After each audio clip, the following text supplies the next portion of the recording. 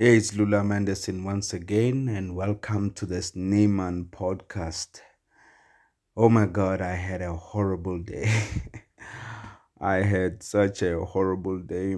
That's why I've been saying that I really want to quit my job, man. I don't believe in like 9 to 5. And even before I started working, I didn't really believe in that. I always believed in like, doing your own thing, hustling. Because I grew up in a family of, business people. Like they've always been into business. And think about it, they were able to buy a house. I can't buy a house. With a 9 to 5, I can't afford to buy a house. Like it's almost impossible. Even if like okay, unless I can come like our salaries, me and my wife, I think they can do it. But when you're earning on commission, banks won't really, give you that mortgage or bond. So yo man, like that's what I'm saying. Like what I'm doing right now, I really love doing it. It's like it's so easy to do because I'm really passionate about it.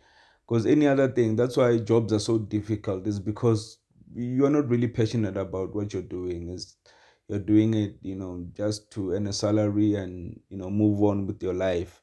So I really enjoy doing this. Like even if like I'm really really tired, like today, like I had like a day from hell, but this is the only time I get to unwind.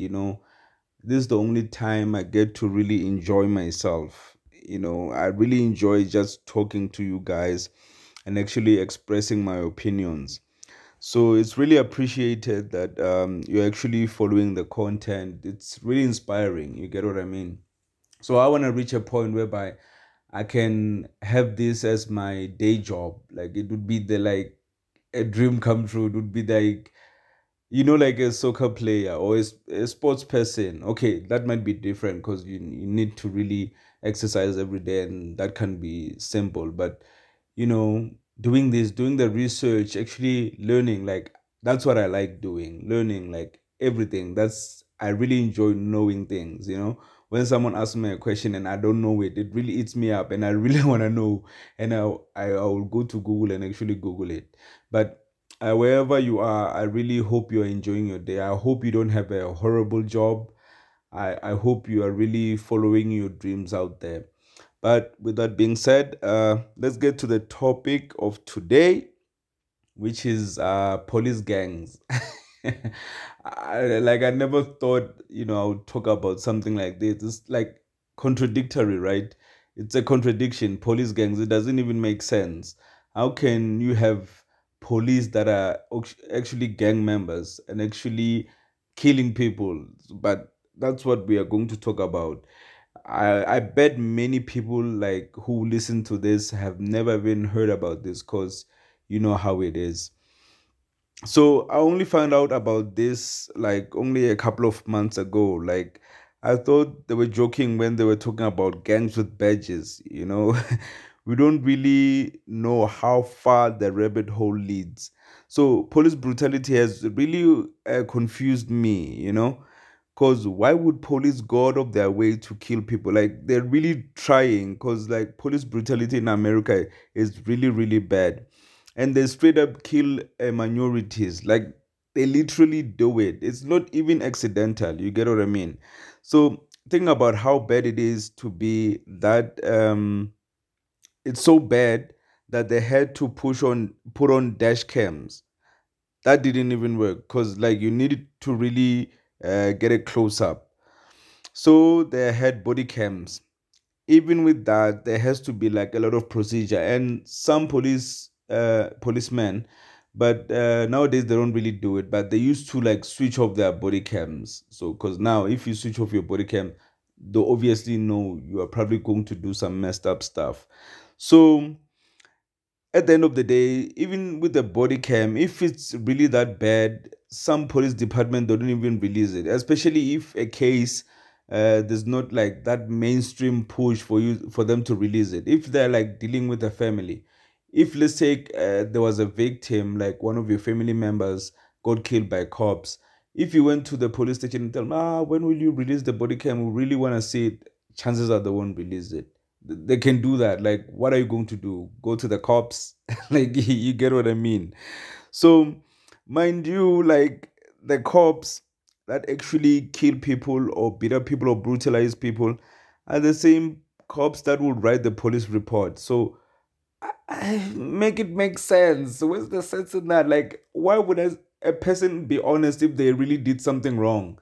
Why would the cop actually be honest in the police report? Like, shouldn't they be like a independent person who actually writes the police report, who like maybe follows the cops and actually sees what happens? Like, not part of the police, but like an independent source. You get what I mean? That would actually solve everything. In fact, the whole world should be doing that. Doesn't make sense for cops to actually write the police report, because they'll actually, write whatever will fit whatever happened, or fit the narrative or whatever, So the first gang, I think, if I'm wrong, you can really correct me, because I read about the Little Devils.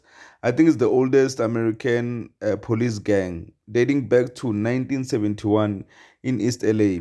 Imagine how many people they killed from that time until now. Imagine that. And when it was a time where there were no body cams, oh my god, I don't even want to think about it. Because there was this other instance, like these days everyone records police when they actually interact with them. So there was this other instance whereby this other guy was interacting with police. He was actually shooting a video in a library, I think. So the police were called in to actually chase the guy out. And since it's like a public library, like you can't really stop a person from actually, videotaping or taking pictures, whatever.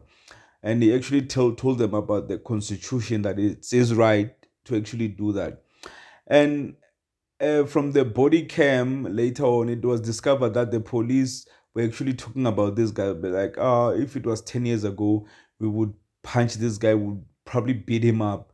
And probably if it was 20 years ago, he would be dead. So, like, think about the type of things that they were doing back then before there were body cams. So, we might say that black and Latinos are criminals, but if you have police that are also criminals, who's to say that they were not even planting the evidence at some point? But my question is, how the hell did this happen?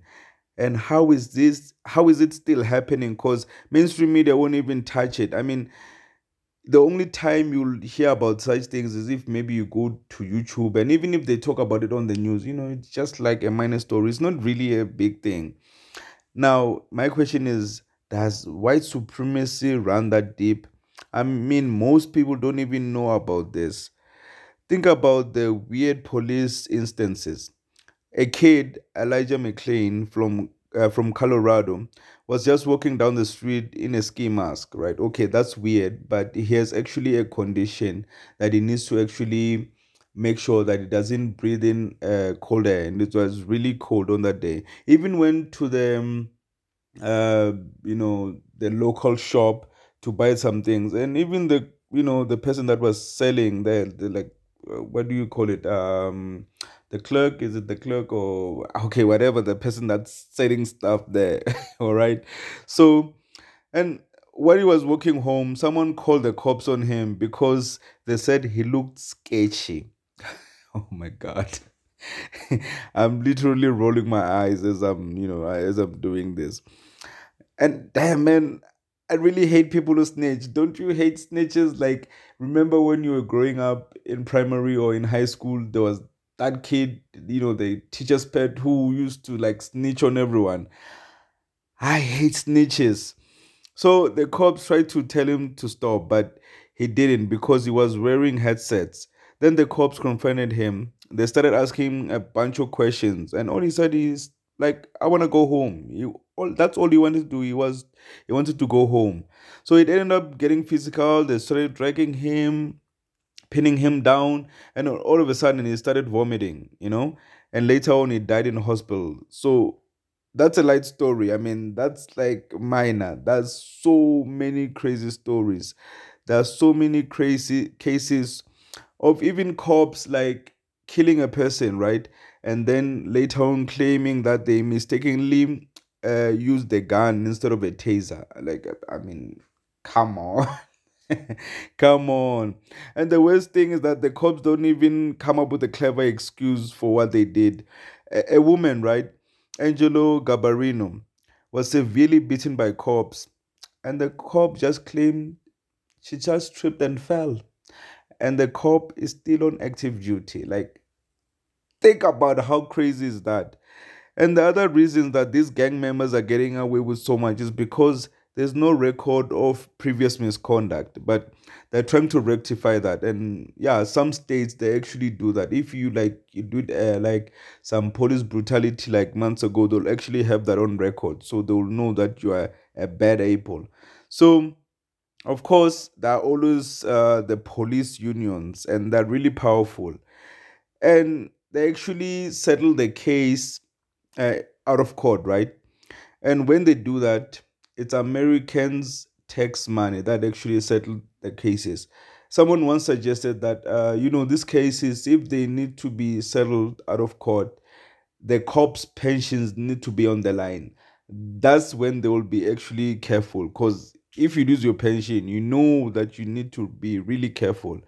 So if you check the police in South Africa, the cops here are so chilled, they're so relaxed to the point of incompetence. I mean, if I told you how many petty crimes that I've gone away with, if I lived in America, I'll probably be serving time to this day, especially because at some point you would get a life sentence for possession of marijuana. So, and another thing I want to mention is because there's some crimes that cops can just ignore. Like, for example, in America, there's a thing called jaywalking. Like, cops can literally ignore that. They can just like ignore that. Like, come on, like, what kind of crime is that? There are more important crimes. Like, for example, in South Africa, like urinating on the street or on the sidewalk, it's actually legal. I think even in America, it's illegal. But you can just ignore those things. Like, there are many cases, but unfortunately these gang members, that's what they use to actually convict or even beat up or even kill minorities. You get what I mean? So obviously when they're in white neighborhoods, they don't really enforce so many crimes. Okay, a person would have done a crime, but you'll be like, okay, did you really have to convict this person for this crime? And if you have like many minor crimes, because like if right now, I bet everyone has done a crime. Like literally everyone has been involved in a crime. You might not even have known that you were involved in a crime.